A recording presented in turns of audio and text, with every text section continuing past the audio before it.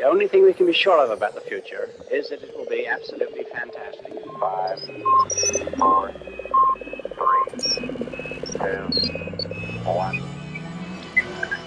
1. Dave Rubin, welcome to the Into the Impossible podcast, production of the Arthur C. Clarke Center for Human Imagination.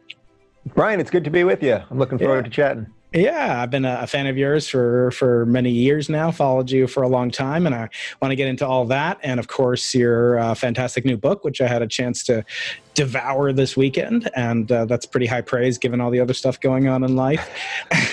So first, I want to start off with just a quick question for you, and that is, you grew up in Long Island, as did I. Oh. All right. Where are you from? What town? I'm from Stony Brook. So I grew up in Stony Brook, the real island. We're talking Suffolk County here. And what about you? I am a child of Nassau County. Okay. So we're sort of enemies, but let's see if we can work it through over the next hour. Exactly. They're the nicest friends to real Long Islanders ever. How'd you lose the accent? Did you have the surgery too, like I did?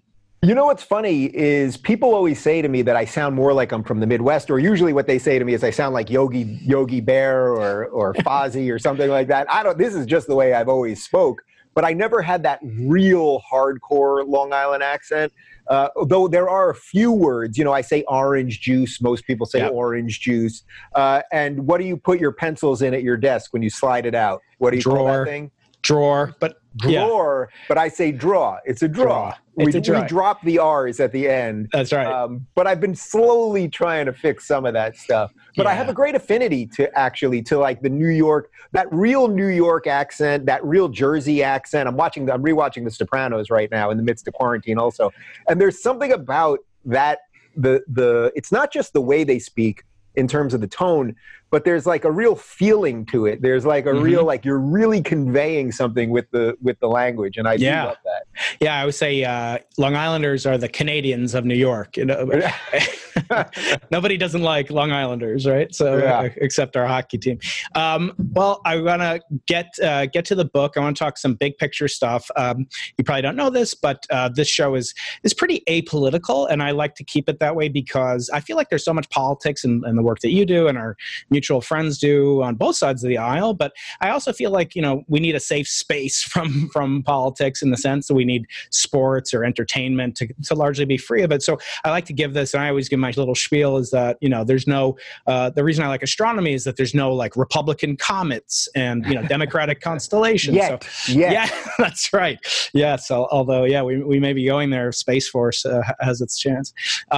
So I wanted to just start off with that. We'll get into politics inevitably because I think that's a big function of your book and in your role in society as an influencer and a media titan over your empire there. But first, I want to say the book starts off with a lot of really personal details, which I'm sure were a little bit unnerving perhaps to do, especially as a first-time author. To come out with your first book and then to really spill your guts. And Hemingway used to say allegedly that the job of a writer is to sit in front of a typewriter and bleed. And I wonder, when you're going through this, since you have experienced so much of the good, and we'll get to the good and the bad obviously later, but was that something you were, you had any trepidation about? Being so personal, the book is really endears the reader because you are so personal and candid about your life's affairs. Yeah. So I will answer your question, but quickly, I just want to hit what you said there about a safe space and that not everything should be so political and all that, because I think it's an important part. And actually, that's really how I end. That's chapter 10 of the book in many ways. Yeah. It's funny because I don't like the idea of safe spaces within a university context where we're going to protect kids from dangerous ideas. I actually think that's completely antithetical to learning and every reason that they should be on college campuses. However, the spirit of what you just said there, that we should have spaces where politics, especially partisan politics, don't leak into everything. That is deeply, deeply important because we live in a time in the last 5 years where politics has leaked into everything to the point that that if you turn on ESPN and you're watching SportsCenter, most likely there's something political happening. You're very rarely watching, well, now we're watching no sports highlights, but even without Corona, before that, it was about identity politics. It was about racism. It was about standing for the flag or sitting for the flag or a series of other things. And we desperately do need those places to have sports or culture or art or science, things that we can discuss that have nothing to do with the political world. So I just want to put that out there that I love that, generally speaking. As to specifically to your question, that was the hardest part for me. When I started writing this and when I signed the deal originally, and I mentioned this right at the top of the book, I was going to write Why I Left the Left. And that's a phrase that has become attached to me because of a PragerU video that I did a couple of years ago. It has something like 20 million views. And I was going to write, I was a lefty, now I'm not a lefty, here's what happened. And as I was writing that, I started realizing I didn't want to just write a book about what I'm against. I want to write a book that's about what I'm for. And that's really what Don't Burn This book became. And then through that, this was and is my first book, as you said, as I discussed things with my editor and we tried to, piece together something that would, make cohesive sense and take everybody on a journey and not just be sort of like bang, bang, bang, like plow through everything in one very linear shot. It became more and more obvious that I had to include some of the personal stuff in. Yeah. So, I think one of the things that I did pretty effectively is I'm trying to get people out of the political closet because I really do believe that exists. I think there are good, decent people who refuse to say what they think, not because they're racists or bigots or haters or anything like that, but just because the positions they hold are a little outside of the woke opinion of the day, and they're afraid that the mob's going to come get them. So I liken that to what it was like to be in the closet sexually. Mm-hmm. And I think that there's actually a tremendous amount of overlap there. And I think that's going to be one of the things that I think will be most effective in showing people why you have to come out. Because it's very hard to live one life. It's hard to live one life that makes sense, that gives you purpose and a little bit of joy and all authentic, of that stuff. Yeah, mm-hmm. Yeah, what authentic and you and all of that. That's really hard to do. It's, as a matter of fact, it's your job as a person to do it, and most of us shirk that responsibility. But now try to do it as 2 people, as 3 people, as 4 people. And the more that you're in the closet for whatever it is, your sexuality, your political thoughts, whatever, a family secret, whatever you're in the closet for, whatever you hide to yourself and don't show the world, it'll end up owning you. And I think a lot of people are seeing some version of that right now. So I tried to go into the personal stuff as much as possible. I will tell you this, the only chapter that we ended up cutting from the book was when I really, really did a deep dive into some further personal stuff. And I think I'm going to ultimately save that for another book, because that was the trick to this, was trying to write something personal, but also that really was the real reason was to highlight the ideas. So, there's always that balance. I think probably most authors have to deal with some version of that. That's right. Yeah. I mean, it struck me as I was reading that, and you're very candid, as I say, about, coming out of the closet. And, the first thing that struck me is, for a comic, you got pretty lousy timing, because you came out of the closet on 9/10/2001, the eve before September 11th, the awful events. So, and then this book is out during the greatest crisis, of our lives in many ways. It's like, what happens with your timing there? I gotta. There is. Next time you make a major life decision, Dave, you got to let us know a little bit ahead of time. I should be playing the markets better. You should be. I have this incredible power. No, it actually. It's actually true. I mean, technically, it was 9/11 because it was 12:30 a.m. on 9/11. So literally, just about 7 hours before the attacks. And I lived in New York City at the time, and I was in the Times Square subway station. I'm sure many of your viewers can picture the exact spot, right where the shuttle train that goes from Times Square to Grand Central. I was standing right there with my buddy. Yep. He lived in Queens. I lived on the Upper West, so we were saying goodbye. And I came out to him, which was the first person that I had come out to. And then, 7 hours later, America was under attack. And it truly damaged me. I had held this, what I thought was this horrific secret in for so long. And then I finally released it into the universe. And next thing I know, America's under attack. And not just America's under attack, but the city I live in is under attack. And it sounds crazy, but it did some serious damage to my psyche. Yeah, I'm sure it did. And, I think a lot of people are probably grappling with this. We're 20 years younger, basically the same age roughly you were at that time. And going through this is going to be the same kind of cathartic experience. And, I only hope that people can deal with it and get the mental help that they need and deal with, the self-care, et cetera. And I want to get into that because you have so many good tips. This podcast, the Into the Impossible podcast, about high achievers, high performers, and kind of how you get to this level of intellectual the style, the techniques, the tactics that you use to get to this, really, really prominent level. But I think people can also learn a lot from the personal. And I think that's you're to be commended for that. I do want to talk about the book starting off. It's got blurbs from, I call it the usual crew of kind of the blogospherics that you associate with, Ben Shapiro, your mentor, Jordan Peterson. I do want to spend some time on him, and many other luminaries. But one that's surprised me, and might surprise some of our listeners and the readers, is from Eckhart Tolle. And he said Dave Rubin is bridging America's great divide. He reminds us that while we might not always agree with the quote other, we need to listen, capital letters, to them. Rubin has mastered the vital skills of listening and asking questions that do not serve an ideological agenda. I think a lot of times you're unfairly, portrayed in this light in the media that you're just, either right wing or you're kind of whatever the analog is for betraying one's class that they're supposed to be representative of. I think you do a wonderful job of actually, people do take the time to listen to you. They'll find out that you do have this, catchphrase, of course, classical liberalism. I want to get into that. But, as Eckhart Tolle, who is this master, the author of the, world famous best-selling book, The Power of Now, he's really like a spiritual guru. And the people that he's influenced are so diametrically opposed to, say, the other people on the cover. Not that I don't know anything about his politics, and I'm happy that I don't, because I think we need this detox, and hopefully we'll get into that. But I do want to talk about the book. You've got a copy behind you. I got a digital copy and really love reading it.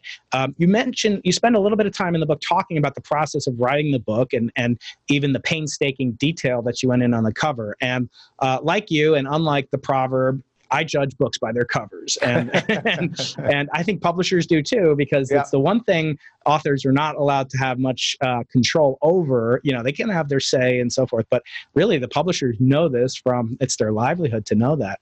What does the cover mean to you? I want to share some feelings about what it meant to me, but what does it mean to you? It's a unique and interesting cover, and we'll have a picture of it obviously in the video. This episode is brought to you by Kia's first 3-row, all-electric SUV, the Kia EV9, with available all-wheel drive and seating for up to 7 adults, with 0 to 60 speed that thrills you 1 minute, and available lounge seats that unwind you the next. Visit kia.com/EV9 to learn more. Ask your Kia dealer for availability. No system, no matter how advanced, can compensate for all driver error and/or driving conditions. Always drive safely. Yeah. So as you know, I'm in the midst of doing a ton of press right now for this, and I'll drop something with you that I haven't dropped publicly elsewhere yet. This is exclusive. So there were several titles of the book. As I mentioned, Why I Left the Left was the original working title, and on the deal that I signed, that's what it said it was going to be. And then there was a day in New York. I was in New York for some meetings with the people at Penguin Random House. And I was getting hit by the media for exactly what you just described. He's a right-wing maniac and all this stuff. And it's like, no matter how many times I lay out what my lefty cred is, you know what I mean? I describe in the book, I'm begrudgingly pro-choice. I happen to actually be gay married. I'm not just saying I'm for gay marriage. Right. Looking into adoption.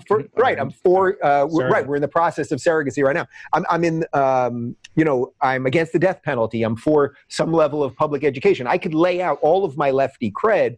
But unfortunately, with the new woke sort of hysterical left that has arisen, there is no room for dissension over there. So people just associate me with the right, which I don't mind being associated with, by the way. I have found conservatives and libertarians, especially classical liberals and cat people, to be open and willing to agree to disagree. And there's such fertile ground to battle out ideas. And I love that. I absolutely love that. What I don't want to do is I don't want to be called far right. I don't want to be called alt-right, things that the New York Times has called me, and a bunch of other stuff.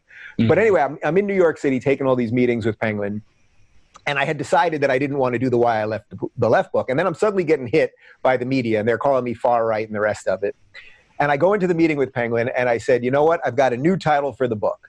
I want to call it Right-Wing Lunatic. Because my feeling was, if this is what these people are going to say about me, why don't I write a book that's filled with common sense, filled with decent ideas, time-tested, churned ideas that spread freedom and liberty, and I'll embrace this thing that people are saying I am, a right-wing lunatic. So the head of Penguin said, they all kind of liked it. I'm sitting at this big table, and they all kind of bouncing their heads up and down. And then the head of Penguin says, well, instead of right-wing lunatic, why don't we call it the memoir of a right-wing lunatic? And that reminded me, do you remember there was a Chevy Chase movie in the 80s or early 90s called Memoirs of an Invisible Man? Do you remember that movie by any chance? I always liked that movie. I liked the title. So I thought that was it. And then I was like, you know what, if we're going to go that far, let's even add, and we were at one point going to call it the crazed rantings of a right-wing lunatic. And I left that meeting saying that's what the title is, because I thought we'll embrace it. It flips it on its head. Own your truth. Own your truth. It will allow me to go into interviews that maybe are hostile and feel funny too, because they're going to introduce me as, you know, the crazed rantings of a right-wing lunatic, and then I'll be able to just lay out some basic common sense stuff and yada, yada, yada. To answer your question, I brought that idea home to my husband, and he could not believe that I was considering such a psychotic title. And then what happened was, when we were mocking up all sorts of books and Penguin was doing it and we were, you know, playing around on Photoshop and stuff, one of the ideas we had, regardless of what the title was that we were going to have a red band around the book that was going to say, don't burn this book. And that you'd have to rip that to open the book. And suddenly it just hit David actually to say, well, that should be the title of the book. And I loved it. I called my guys at CAA. They loved it. I called Jordan Peterson. He loved it. And we went with that. Wow. I think it is really the right idea, because the point is that there's a lot of stuff in here that's going to make people angry. And I even make a point at one point in the abortion chapter, I end it by saying, you know, now that you all hate me, let's move on. But the point is, you shouldn't burn it. You don't have to love it. You don't have to love everything I write here. You don't have to agree with everything I say here. But these are the ideas I'm presenting, and let's live in a calmer time when book burning you know, done. That's sort of what I wanted to share with you, my impression of the book, and maybe it was you know, subliminal or whatever, or maybe it's colored by my, you know, affinity for science fiction and being you know, co-directing the Arthur C. Clarke Center, which obviously Arthur C. Clarke was a master of science nonfiction, but also science fiction. 2001, the master. And one of my favorite books as a kid was Fahrenheit 451, and this is Ray Bradbury's classic book from the 1950s. And, you know, I don't think it's possible to spoiler a book that's that old. You know, if you I think it's okay. I think it's okay now. I think you've been talking recently about The Matrix a lot on your show, and you're like, I don't even have to say spoiler alert because you haven't seen it in 20 years. It's not going to be a spoiler for you. But that book, Fahrenheit 451, is a dystopian novel that Ray wrote in the context of the McCarthy-era book burnings that were going on, or, you know, desires on the far right, and literally during the McCarthy era to burn books. And he thought of it as a commentary against that notion. It's allegedly the temperature he was told at which paper begins to burn. And the end of the book also and again, no spoiler alerts needed, but the book concludes with a call, you know, a clarion call that people should, instead of burning books and having, you know, these buildings where books are burned, they should instead build a building filled with mirrors, and so that society can look at themselves. And I think, you know, we're spending so much time nowadays, you know, looking in these black mirrors, and you talk a lot about that. And how does that tie into, you know, I thought it was sort of a nice callback to that. The book, you know, Don't Burn This Book. It reminded me of that this could be dystopian. You know, if people, I don't think people are literally going to burn your book, but the notion of it as a psychological concept, I think, you know, there is a certain amount of hostility. But back then, as I said, it was really the McCarthy era, far right. And I wonder if you see that coming from these little black mirrors that we all have, does that now kind of manifest itself in a completely different way, decentralized, you know, to spread out, and how a society interacts with it to effectively not burn, but cancel this book? Like, don't cancel this book. That's a great question, and there's so much there. And I'm a big sci-fi guy too, and so much of the way I view the world is because I don't want us to end in a dystopian future. I don't want the machines to take over from Terminator. I don't want to have to end up living on Mars like Total Recall, or being the battery like in The Matrix, or you know, one of the beautiful things about Fahrenheit 451 is that many of the people that were doing the burning were secretly having thoughts that were free thoughts. That's right. And in many ways that caused them to do more burning, because they had to hide their, you know, I mean, there's a very religious sort of repress yourself and then destroy the other sort of notion in that. I would say I'm very You know, it's funny. I describe myself as a world-weary optimist. I don't think you could do roughly what I do for a living, meaning putting your thoughts out there, talking to people you agree and disagree with, and being very public about what you think, if you didn't have some level of optimism. Because the hope is that by doing all of this, taking like the full gestalt of everything that I do, that maybe I'll have elevated the world a little bit. Maybe I will have done a little bit of what those incredibly kind words that Eckhart Tolle wrote about me, maybe a little bit of that will translate into the real world.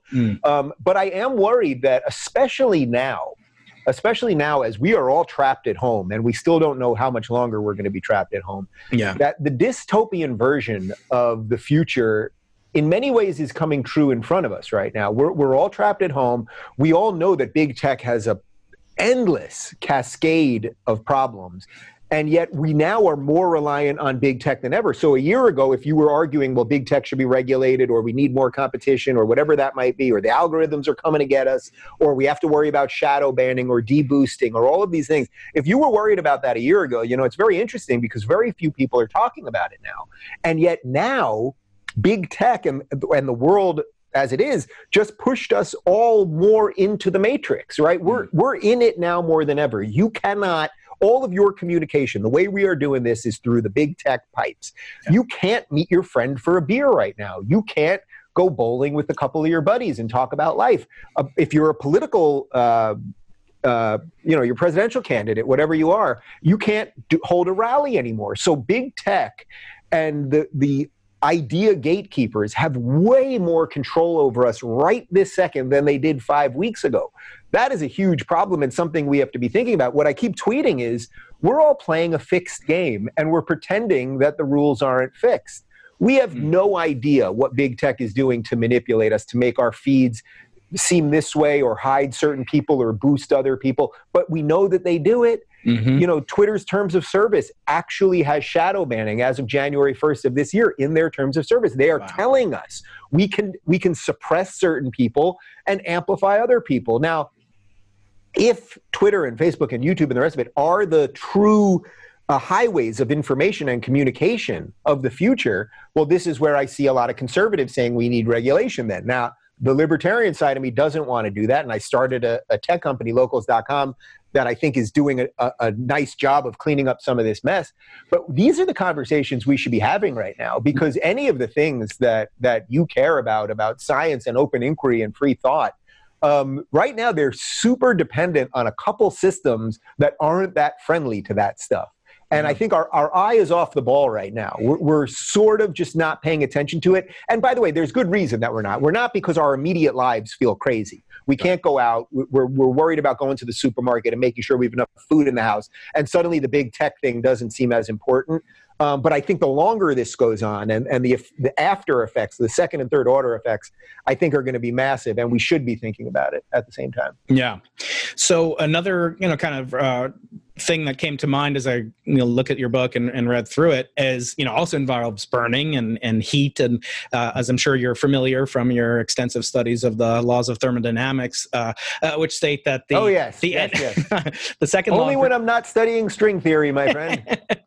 That's right. Well, we need all the stringiness we can get nowadays. So the second law of thermodynamics in particular says that the entropy or chaos or disorder of a system, cannot decrease over time. It can only go in one direction. And, in the book and in the publicity for the book, you talk about liberalism and you say, defend liberalism while you still can. Time is running out to defend individual rights, limited government, and free expression. So, given that the law of, conservation of, or the law of second law of thermodynamics says that things are going to get more and more chaotic, is it really, concomitant with that we can't go back if we lose these freedom of speech rights that we enjoy today? That's a good one. There's a lot there. This is where, are you familiar with Michael Malice by any chance, who I've had on the show a couple times? I've heard him on your show, but I don't recall exactly that. So Michael Malice is what I would describe as sort of a extreme libertarian, sort of like an ANCAP type. And his constant argument is just that the thing's always spinning out of control, and that conservatives even really aren't conserving. They're just sort of slowing the speed limit along the way to chaos, let's say, something like that. I've sort of come around to that general belief But it doesn't mean that it's not a reason to do it.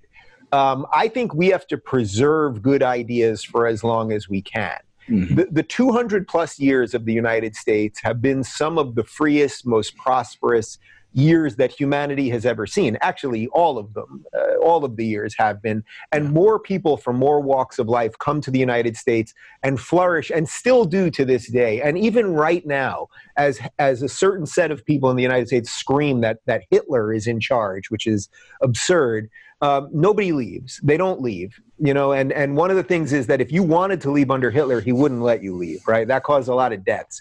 Trump's not forcing anyone to stay, and people still do want to come here. Right. And the reason for that is that the ideas of classical liberalism, the idea of individual rights, everyone is treated the same under the law. It doesn't mean that some people aren't born with more. It doesn't mean that some people aren't born luckier. It doesn't mean that some people won't work harder, or a series of other things that make up the human experience. But equal laws, which, by the way, as brilliant as our founders were, and as incredible and revolutionary truly as our founding documents were, it doesn't mean it was all perfect at the time, right? We had slaves, and then we freed the slaves. Women couldn't vote, and then women could vote. We had Japanese internment temporarily. I mean, we've done bad things, but the arc has consistently, always, with virtually no exception, the arc has always bent towards more true justice for more people. Now, I don't mean social justice. I mean justice in terms of equality of opportunity. That's what we have right now. But we are running out of room to defend it, because look, right now, regardless of what you think about how we should be on lockdown or quarantine, or regardless of what you think about coronavirus as a whole, right now, the Fourth Amendment, in effect, is suspended. We don't have the right to assemble right now. Now, we should be having a discussion about that. Can that go on forever in the name of public safety? I don't know exactly what the answer is there, but we should be talking about it. But very few people are talking about it right now. Let's say you thought coronavirus was a complete hoax and a government grab for power. I don't believe that. No. But should you be allowed to voice those opinions on social media without being banned? And is that a violation of the First Amendment, even though social media companies aren't necessarily part of the government, although there are a lot of ties there? I think that's certainly a conversation worth having. So all of these things lead to what your question is, which is, if this thing is just spinning sort of more and more out of control, and right now it does feel like our system is in this odd place of, it feels like a Jenga set, basically, our system right now, right? Precarious. And it's in a precarious place. And by the way, not just our system. I talk about a lot of this stuff through an American context, but of course this is a worldwide situation right now. But what we have to be doing is defending the right ideas when it's the hardest to defend them. And these are not, the ideas that you just mentioned, these are pretty simple things. Individual rights and limited government so that you can do with your life what you wish. This is pretty basic stuff, and we just have to reignite that within people. Because I think once they understand it, they actually are drawn to it, which is a beautiful thing. What do you think about the rise of this movement, kind of a back reaction in some sense? Your book, Michael Shermer's book, who I had in the show last week, Giving the Devil His Due, and works Ben Shapiro's book, that they kind of are really this full-throated advocacy for things that we used to take for granted. The First Amendment, and you're saying the Fourth Amendment, these aspects of the former America, and yet, many we don't perceive, jackbooted thugs coming from Washington, D.C. I mean, it's pretty darn nice. I mean, California's, if you have to be sheltering at home, it's one of the best places in the world, I think, to do so. Obviously, I haven't left. And the sun is shining today. I'm not complaining. Exactly. Yeah. I mean, don't tell my boss, Gavin Newsom, that, I'd work at the University of California even if he didn't pay me, because I do love this place. What is there a danger in kind of overblowing, with all these books, all these works, and as erudite as they are, that people are just not going to take it seriously because, they look around their life, they say, there are no thugs, cramming down, disc pulling my Ethernet port. I don't have 1 million followers like Dave Rubin. So, poor Dave Rubin, he's going to have 999,000 because of shadow banning. Man, there's a lot there. You're nailing it with the question. Sorry. I'll give you that much. No. You're giving me good. Two Long Islanders, it's no. I love it though.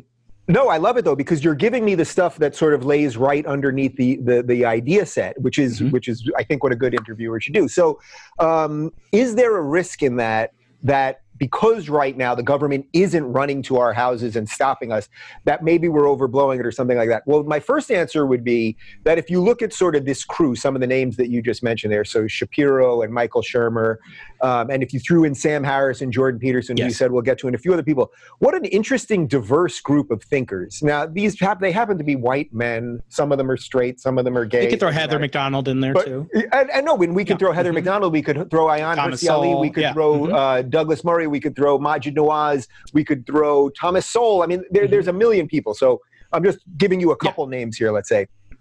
But what you have there is true intellectual diversity. So I'll even go with just the two you mentioned up top. So Shapiro and Shermer. Shapiro is an absolute believer. I mean, his worldview is an Orthodox Jewish worldview.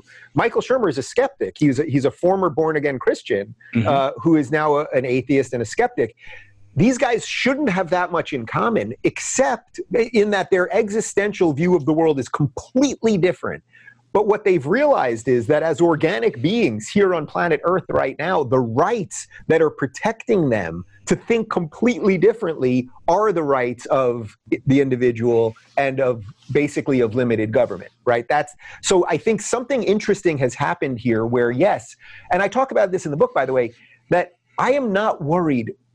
My major worry at the moment is not that the government is going to be the thing that comes and silences me. We should always be wary of that. And most bad things that have happened over time happen because of bad governments. What I am more worried about is the average person that you're talking about who just sort of checks out. They just decide, I'm not going to say what I think because I don't want to deal with the social media mob. I don't want to deal with the BuzzFeed or Huffington Post Vox hit piece.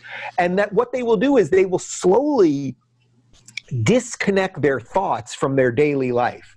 And then you sort of are just a robot. And then you're sort of very easily controlled. And that's what I'm worried about. So the premise of the question is a good one because, yes, is it more obvious when they go after a sort of bigger name and then it's like, you could watch that guy and be like, oh, so what? He's not getting as many retweets as he used to. But that's not really what it's about. And the best example I can give you is why is it that virtually every week Media Matters leads a campaign to get Tucker Carlson off the air?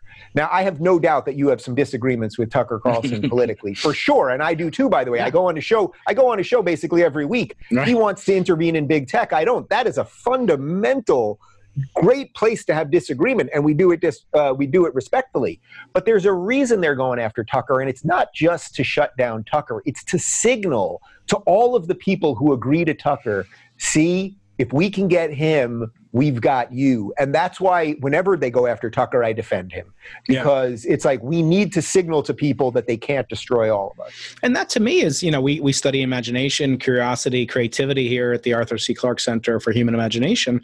And, one of the best, most delicious things you can do in life is have a respectful conversation. And with someone you don't agree with, if you're just talking in the echo chamber, as a scientist, as a layperson, it's incredibly boring. I was talking with a friend on Saturday afternoon on a walk 6 feet apart. Of course, if you're listening, Gavin. But he was saying, there's seemed to be, almost like a law of physics. Sorry to drop so much physics on you today, but I know a string theory master like you can handle it. Yes. I'm also working on the theory of everything, by the way. I should have it done by the end of the day. Oh, okay, good. Well, you might get scooped. I had a guest on yesterday who's already published his results. So we'll leave it to you to co-publish. But he said, I believe in sort of a concept of the conservation of outrage, which is that, if you look back in the 1400s when there were serfs and they would rebel against feudal lords, it was outrageous, the mass populace against the very few gatekeepers. Then it was the protests against the divine right of kings, that came about, the populace against the gatekeeper. Then it was, the French Revolution, the aristocracy. Then it became Washington, but now it's sort of the opposite. The gatekeepers have become this distributed, mass, and the net amount of outrage has to be maintained. Just like energy cannot be created or destroyed, outrage cannot be destroyed. You can't reduce it. Again, this one-way ratchet and pawl that cannot be reversed. And I wonder, is that a symptom of what's going on in society as a whole? That yes, they may not come for you, today because you're not Dave Rubin, or listeners not Dave Rubin, but tomorrow they may come for you. But I think looking at this need that people have, and it's never been easier to communicate. And that's why one of the things I love most about your book is you basically go through this process of describing this very virtuous aspect of your life, which is called digital detox. And you take off the whole month of August as sort of a monthly sabbatical, and even you advocate doing it weekly as well. And I wonder, one of your rules, though, for life, to quote your mentor, is to spend time with your physical neighbors in meat world, in real life. But it's so hard to do that nowadays. In fact, it might be illegal in certain jurisdictions. So I mean, this is such a crazy time, but I wonder, can we talk a little bit about that? Because one of the, as I said, I like there to be a politics-free zone. I like this notion, and I'm also, a practicing Jew. I don't do Jew as much as Ben does, but the same token, it's incredibly important to my life, the meaning, my family, my children, my wife. How did this, kind of come to you, and have you seen the benefits, and what are the challenges to maintaining this, as I said, very virtuous, but it is challenging. How do you maintain it? Give some tips to our listeners about how to do that, how to deal with it in this. I'll first give a tip of the hat to the Jewish portion of this, which I am Jewish as well, and I tweeted, when every now and again I try to take the weekends off of social media at least. So I'll still right now. In Corona, in the last 6 weeks, I haven't been fully taking the weekends off. I've done some version of it because with the Rubin Report community, we watch a movie together and then we do a Zoom call and a few other things. It reminded me of that scene from, Airplane, the movie Airplane, where the air traffic controller looks like I picked the wrong month to give up cocaine. Yeah, it looked like I picked the wrong week to stop. Good thing it's not August. It's not August for Dave Rubin. Right, exactly. Although I would do it right now if it was August, and I'm really looking forward to this August for many reasons. But, sometimes on Fridays, as the day gets towards the end of the day, around 5 o'clock, I'll tweet out, taking off for the weekend. I'll see you all on Monday. And Shapiro has tweeted at me a couple times and say, you do know that the Jews have been doing this for about 5,000 years. Right. It's called Shabbat. We're all Shomer Shabbos now. Right. So I tell him I'm doing an extended 48-hour Shabbat for the most part now. That beats him. Yeah. On the weekends. But my real reasoning for doing this, so I've done 3 summers of August off the grid. And when I did it the first time, I really just wanted to try it. It was just like, wow, my life has been so enriched by YouTube and Twitter and Facebook and all of this stuff. And I get to do what I want for a living, and I've started a successful company, and I have purpose, and I'm doing something that I'm really proud of. And it's often hard, and it comes with a lot of slings and arrows, as I write about in the book. But so much of my life is in this digital space. And as you referenced before with the Matrix, it's like the idea of the Matrix, without giving the spoiler away, is that our physical selves, our carbon-based selves, will become the batteries for the digital world. And in many ways, that is what's happening right now. Yeah. The digital world is now looming larger in many ways than what it seems like our physical world is. And you can really see that in a day of Corona. We are spending more and more of our time staring into those black mirrors that you referenced. And that I'm fascinated by that. So I thought 3 years ago, let me just take a summer, a month in the summer, because August is when things calm down a little bit more, and let's see what happens. And I literally locked my phone in a safe, no TV, no nothing. The one thing that I did have was that my car does have GPS in it, so I could still get places. I have a terrible sense of direction. But that really was it. And what you quickly find is, I was trying to avoid news. It's very hard to avoid news because wherever there is a muted television, CNN is on. Yeah. You go to the gym. You go to the gym, and I'd have to wear a low hat, and I do cardio looking like this because they've got TVs up there. You go to a burger joint, and CNN is on, or ESPN is on, and I wanted to just avoid everything. And in the 3 summers that I've done it, I have managed to absolutely avoid everything.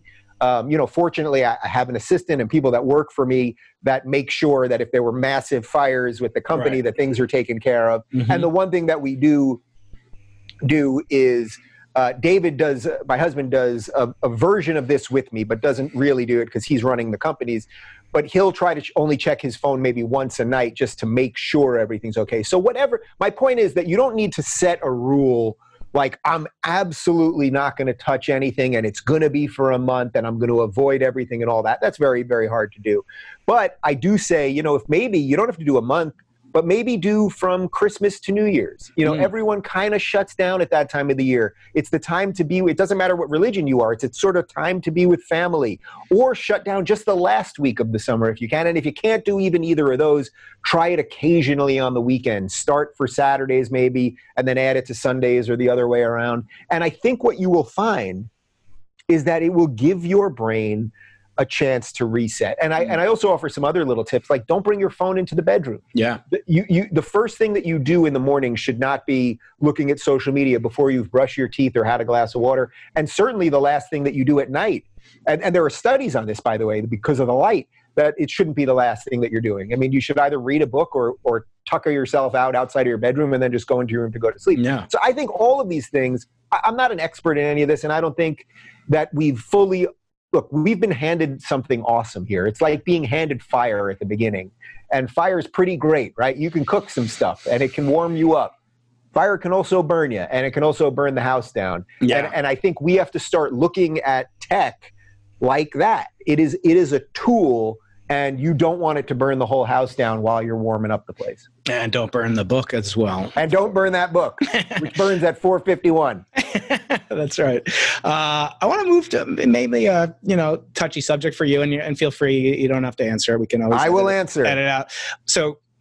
You've written a book. You come highly endorsed from your friend Jordan Peterson, who's become incredibly controversial but incredibly successful.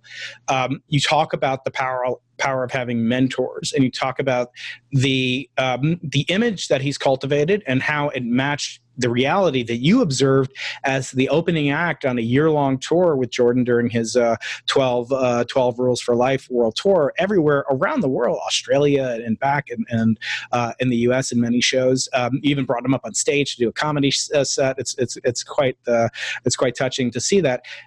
He's your mentor. He's your friend. It seems like he's a little bit of a father figure to you, as he is to presumably many people around the world. I've never met him. I haven't had the chance to read the book yet, but I know how influential he was.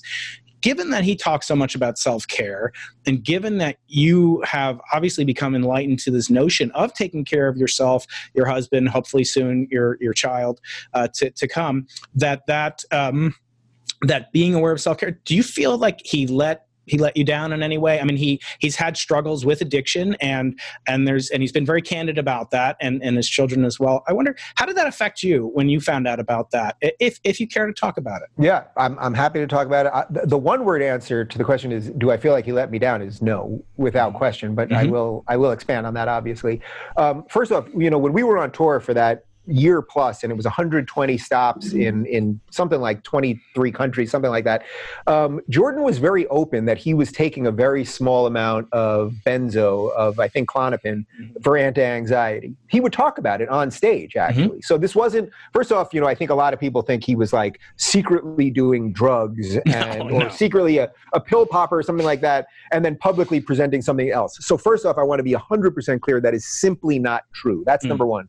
Number two, we were in the middle of the country. I think we were in Iowa. We were having lunch, and he does this carnivore diet. So the guy has a ribeye for breakfast, usually a ribeye for lunch, and 2 ribeyes or a tomahawk for dinner.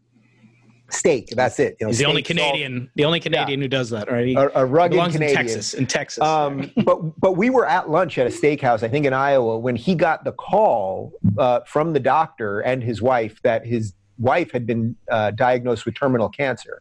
I was at lunch with him, and I heard the phone call. Eventually, I walked away from the table. I saw this man not only, try to imagine the incredible highs of fame, the rigor of traveling like crazy, the media hit pieces and the good stuff, the audiences cheering and the protesters. The entire up and down craziness. Then he finds out his wife has terminal cancer. He's traveling sometimes with her, sometimes without her. The extraordinary, truly extraordinary pressures. And by the way, you have to keep in mind that this isn't like a comedian or an actor. Right. He's used to going on the road, right, in vaudeville.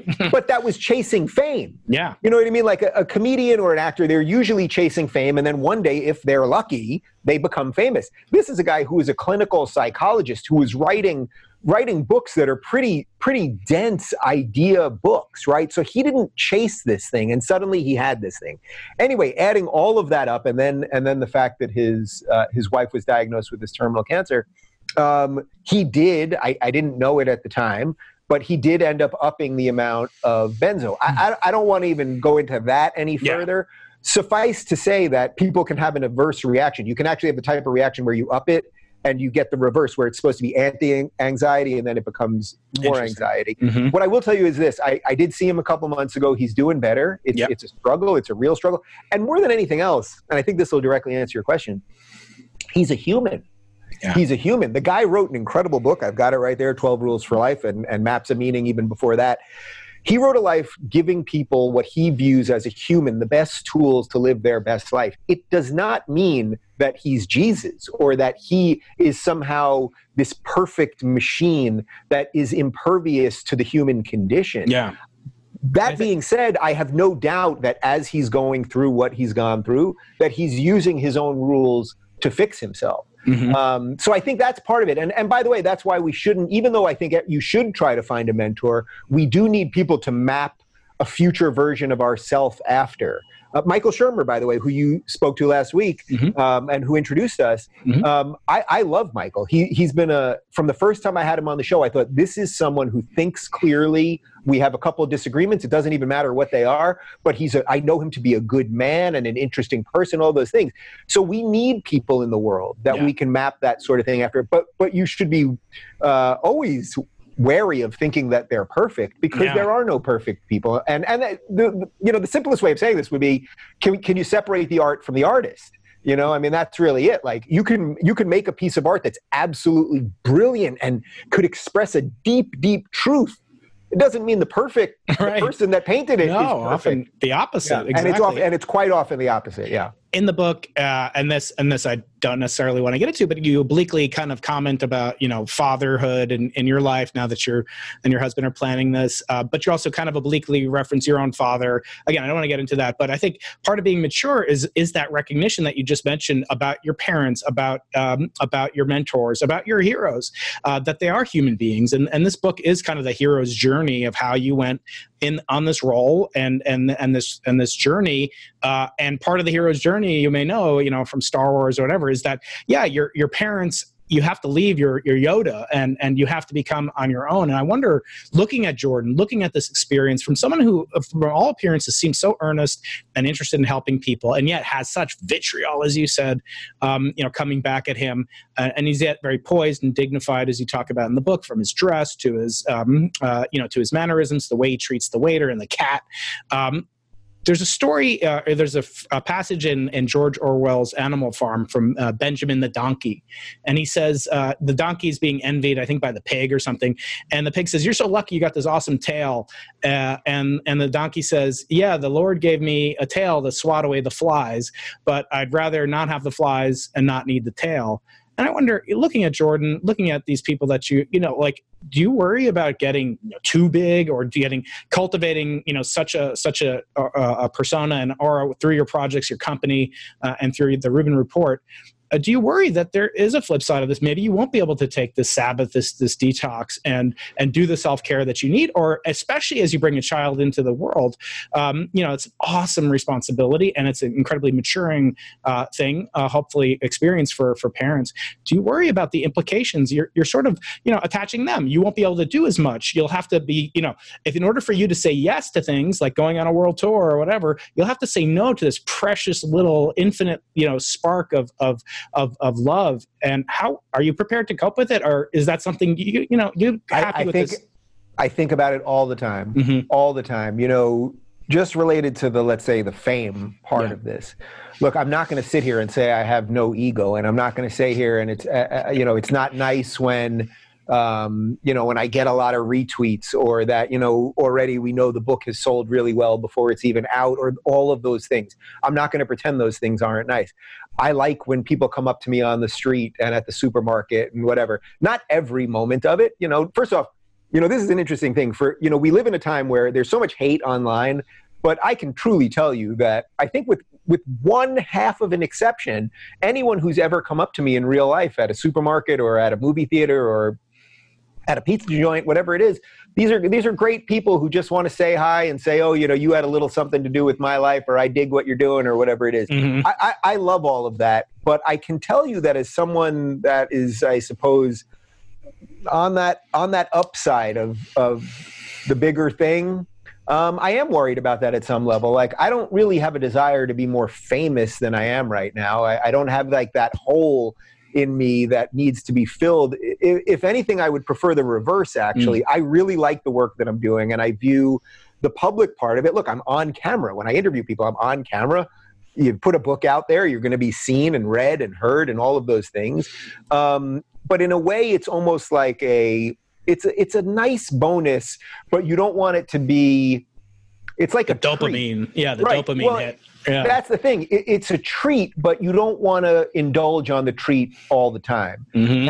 And I hope that I'll be able to navigate it properly. Fortunately, because of some of the people who we've mentioned here, I've seen some guys go through this beast before. And I've seen some of the mistakes and I've seen some of the successes, and I'll try to navigate it the best I can. But yes, will it affect all of the things of my future life about how much I can be around for a child or things that you don't want to talk about, safety concerns and all sorts of other stuff. These are all things that I do bounce around and think about. But I guess what I would say is, more than anything else, whatever the concerns are, whatever the trepidations are, the worries are, none of them would supersede my desire to do what I think I'm supposed to do. I wouldn't let a fear beat me out of doing what I think I'm supposed to be doing, and that is just this. Yeah. And I think that's really the point of life. You know what I mean? You have nothing to fear but fear itself, right? What does that really mean? It means you're supposed to go. You're supposed to move forward in life. Mm-hmm. And fear is what can stop you. It doesn't mean that having some level of fear, by the way, can push you, right? But what you don't want is fear to be here and you're pushing through, and the second you get to fear, to cow away because you don't know what's over there. And I'll continue to do the best I can, but I think that's all that anyone with their head on straight's doing. Yeah, I think you're right. And just to touch on that, I learned from the great rabbinical sage Carrie Underwood which is actually true. I actually looked this up. The most often repeated phrase that God tells either Moses or the Israelites in the Old Testament in the Torah is do not fear. And it's interesting, do not fear the stranger, do not fear the alien, and serve, et cetera. And I think that is true. Fear is an impediment. And just to your point, I read somewhere Bill Murray once was asked, I want to be famous, and he's like, and do you have any tips to be famous? And he was like, try being rich first, because being rich, I hope to find that out someday. But I hope you do too. Well, very quickly, for people that maybe don't want to read the entire Bible to get that point across, you could just watch what I think is Albert Brooks's best movie, Defending Your Life. Defending Your Life, yeah. And the whole purpose of the of the movie, is that he ends up in purgatory, he's dead, and the only way he can move forward is that he has to prove, and the movie is about a trial of his life, he has to prove that he's conquered fear.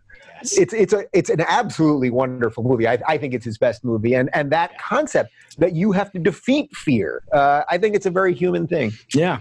I wonder, I have about 8 to 10 questions or so. Do you have time to go for another 10 I've got minutes? whatever my guys said. So. All right. Okay, good. Yeah. So I'll speed it up a little bit. Yeah. I want to talk about tactics now. So we discussed your digital detox tactics, which I think could be a book in itself. What about public speaking? How did you prepare you've done stand-up comedy? Do you think that there's sort of this meta skill stack that, goes into, tips, things to be a comedian involve convincing, emotion, connection? Are those tactics that you can then bring into writing, or the converse? Is that true? What tactics? Yeah, it's interesting because I think everybody has a different skill set. Everybody has a different toolkit. For me, I could just get up there. I was never nervous on stage, really. I'm not saying I never had any nerves, but the nervousness, or when you'll hear comedians or public speakers talk about the nerves that they couldn't get on the stage, they couldn't get out of their bed, they were freaking out. I never had any of that. I would kind of walk on stage, and in a weird way, I felt very empowered, and I even do now. When I was on tour with Jordan, and the PA announcer would say, "And now the host of the Rubin Report, Dave Rubin," and 3,000 people applaud, and you walk out there with a microphone. What an incredible feeling that is! I mean, I remember the first night that it happened, because I mentioned this in the book, that it was a surprise that it was a test show, really, that Jordan was running out here, and I said to him right before, "You want me to come on and make a couple of jokes?" And he said, "Yeah." And I went up, and they announced my name. The crowd didn't know I was going to be there. I had no idea if these people even knew me, right? Jordan's way more famous and important than I am. And once that first time happened, and I felt that, it filled me up. And you can run with that. So I would say it's different for everybody. If you really have stage fright, well, you got to work through that. I think the best thing you can do, and I always try to do this in stand-up, and I try to do this in everything I'm doing, including an interview or when I'm being interviewed or when I'm interviewing someone else, is I try to be as present as possible. And if I'm really doing it well, I'm not even trying, because you just are. Yeah. And I don't, when I give talks now, one of the things that I was most impressed by with Jordan is he would give a different hour-and-a-half lecture every night. I mean, it was incredible. He would give a rule. Sometimes he would talk about all 12 rules. Sometimes he would talk about one rule. Sometimes he would talk about no rules. He'd talk about what his day was like. And one of the things that I think I was able to incorporate in the last year and a half post working with him on this is that when I give talks right now, usually I don't think about it during the day. If I have to give an hour talk, let's say at a college, I don't think about it at all during the day. For a few minutes before the talk, I kind of just take a breath and I'm like, what is on my mind right now? And if I get that starting point right, just the basic starting point of where I want to go, then the end point, it gets there. I never have an ending set in mind when I give a talk. I have the starting point, and I'll figure out how to get there. You build a parachute on the way down. Yeah, which maybe in some ways, but you know what? Maybe that's not the safest thing to do, but for me, I think it's the most expressive to get the best self of me out. That being said, there are some people that are perfectly good public speakers who I hear that give the same speech over and over. I just can't do it. Yeah. I just can't do it. And that's what I mean about the toolkit and people being wired differently. I remember hearing, this words of praise from a comedian about the comedian Louis C.K. And, he's had his problems, but this isn't relevant to that. But he said something like, guy writes new material every year. And I was like, what would happen if I wrote new material every year? It's called unemployment. Wow, every year. That's pretty impressive. But there's a great moment. There's a great moment in the Seinfeld when the show ended. He did a documentary called Comedian. And it's about him getting back into stand-up. And there's a moment where he's in the car with Gary Shandling, and they were really best friends and brothers in comedy. And they're talking about their process. And Jerry, he's got his notes, and they're just every word, every inflection, it's all just there. And he says, Gary, what about you? And Gary pulls out this crumbled piece of paper and he's like, I don't know, I scribbled this down. And it's like, they're both brilliant comics, but they have different brains. Right.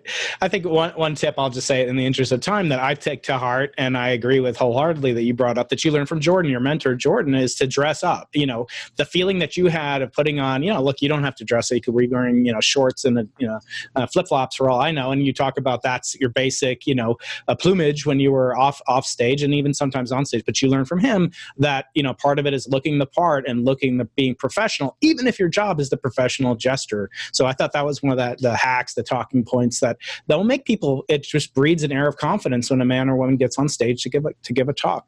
I want to finish up. Yeah, I want to finish up with what I call the final five, just a rapid fire series of questions that are kind of standard across for my listeners. So the first thing is that I've always felt that, as close as we have to kind of DNA, at least as creative Homo sapiens, is our books. And books have this ability to be transmitted our ideas, if not our DNA, our memes, if not our genes, into the future. So one question I'd be curious about: would you rather have 100 readers of this book or 1,000 readers of this book a year from now, or one reader of this book 100 years from now or 1,000 years from now, should we make it that long? I love the meme and gene conversation, right? Because I think it's just so cool. Some people can spread their genes, some people can spread their memes. I love looking at the world through that. Yeah. Hopefully I'm going to do both if everything works. If everything works out right. Yeah. Good luck. Yes. I would say right now, because of what I would say is a truly unique time right now, I would want as many people as possible to take this book in right now. I think the thing that I'm most proud of is I wrote this thing way before Corona, but so many of the issues that I'm talking about in this book, I mean, look, I'll just give you one because I know you want to do this quick. I mean, the states' rights issue that I so focus on here, which is what our founders wanted. A month ago, nobody was talking about states' rights. Everyone's talking about states' rights now because there's an actual crisis. Yeah. So I want people to read this now so that they can think about how we're going to move forward clearly, because we better think about it. Otherwise, we're in a lot of trouble. And speaking of, readers, not in the deep future, but in the present, if you had a choice, you had to choose one group, who would you rather read this book cover to cover? The haters or the fans? I think the fans deserve the book. Okay. I think the fans deserve a little cover for some of their ideas, and they deserve it. I'm always down to talk to the haters if they'll do it respectfully, although they don't often. But I've given enough to the haters. Yeah. So last couple of questions. What are you most pessimistic about? You said you're kind of a guarded optimist. You're 3/4 of a glass full, perhaps. What are you most pessimistic about? Well, I'm just worried that with all of the success that we've had as a society, that the Western world has had, that maybe the sad, depressing truth is that we've grown too fat on our success. We've grown too fat on our wondrous prosperity, and that the guardians will be at the gate, and to loosely quote Douglas Murray, we'll be debating what gender pronoun to call them. That we will have so lost the goal that our eye will be looking elsewhere as all the bad ideas come in. And I think maybe that actually gets to your earlier question about why are all these books suddenly out there? Why are these voices suddenly out there? The zeitgeist, because maybe this is the last stand. Maybe. That would be pessimistic, yes.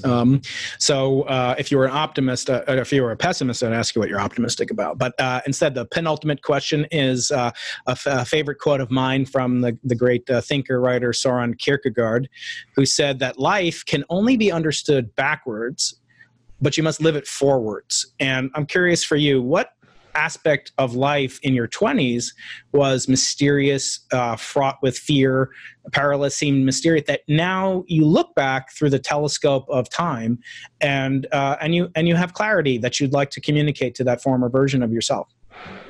I think if I could have said anything to myself in my 20s, if I could meet myself in my 20s, and CGI can do it now, so I'm sure some of the meme makers will be on it ASAP. I think you see, it's interesting because I don't have any regrets, truly. It's not to say I haven't made mistakes along the way, but I think overall the mistakes were just part of the tapestry that led to something good, that led to something with purpose and all of that. So I don't have regrets in a traditional sense, but I perhaps wish that I had been a little bit easier on myself. I think I would have told myself to take a breath, that this whole thing has happened before and it's going to happen again, and be more accepting of my flaws and my faults, and to really bring it back to the beginning of the book. I did a lot of stuff that I'm not proud of when I was in the closet, and it's hard to live one life, much less two or three. And I think I would have done things differently if I could have, and I would have maybe sat myself down and said, hey, listen, you can either be yourself or you can see what's going to happen. And I think most people, and it has nothing to do with sexuality, it's like, be yourself. That's the message. Yeah, that's that was the message.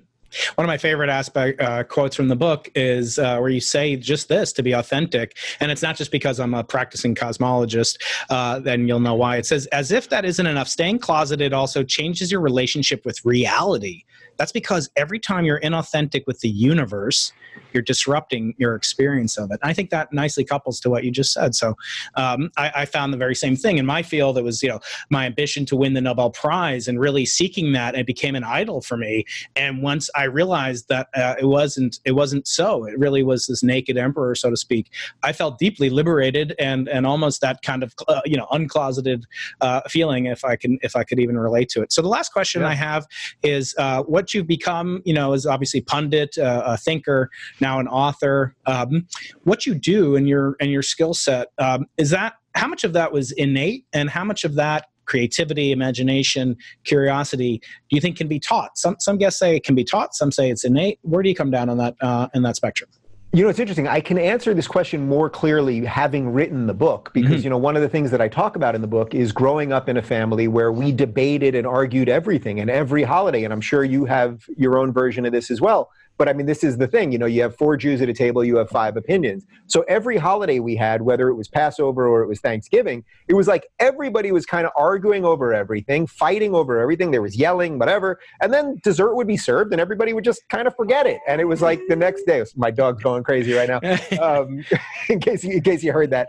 But we would just sort of reset the next day. So I think some version of my tolerance for ideas, my ability to debate, my ability not to hate people because they think different things comes from that. And then I would say the other part is that because of what I've done for the last 5 years, interviewing thinkers that have thought about all of the stuff that we have talked about here very, very deeply, and I haven't judged whether I've had, Bishop Barron from the Archdiocese, a Catholic priest in here, or Rabbi Wolpe from the Temple Beth Sinai Temple. Sinai Temple, thank you. Or a skeptic like Sam Harris, or whatever it is, that I've sat with these people and treated them as individuals who are on the experience of life. I've actually taken pieces from all of them. So people will say, well, Rubin, how can you be friends with Shapiro? He's a homophobe. And it's like, he has a worldview that he's not imposing on me. I can learn something from him, and I have. And by the way, I think he's learned something from me too. Yeah. And I think so. It's both. I think I had an upbringing that allowed for some of this to happen, and then as an adult, I applied those things to people that had great swaths of knowledge that I've been able to incorporate into a life that is, pretty decent. Well, Dave, thank you so much. This has been a really stimulating, fascinating discussion. I like to take a couple seconds just in what I call the plug zone to mention people can find you at the Rubin Report.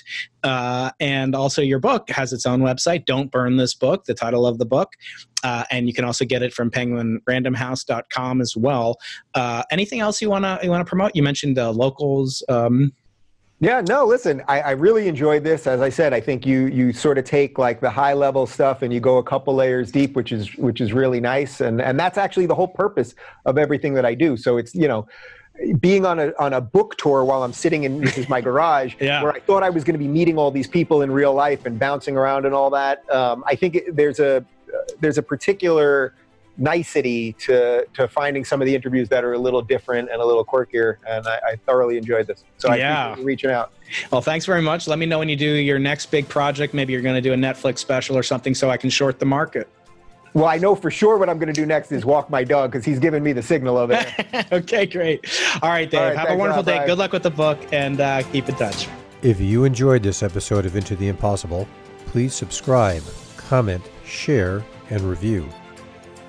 For a chance to win a free copy of our most recent guest's newest book, send a screenshot of your review to info@imagine.ucsd.edu.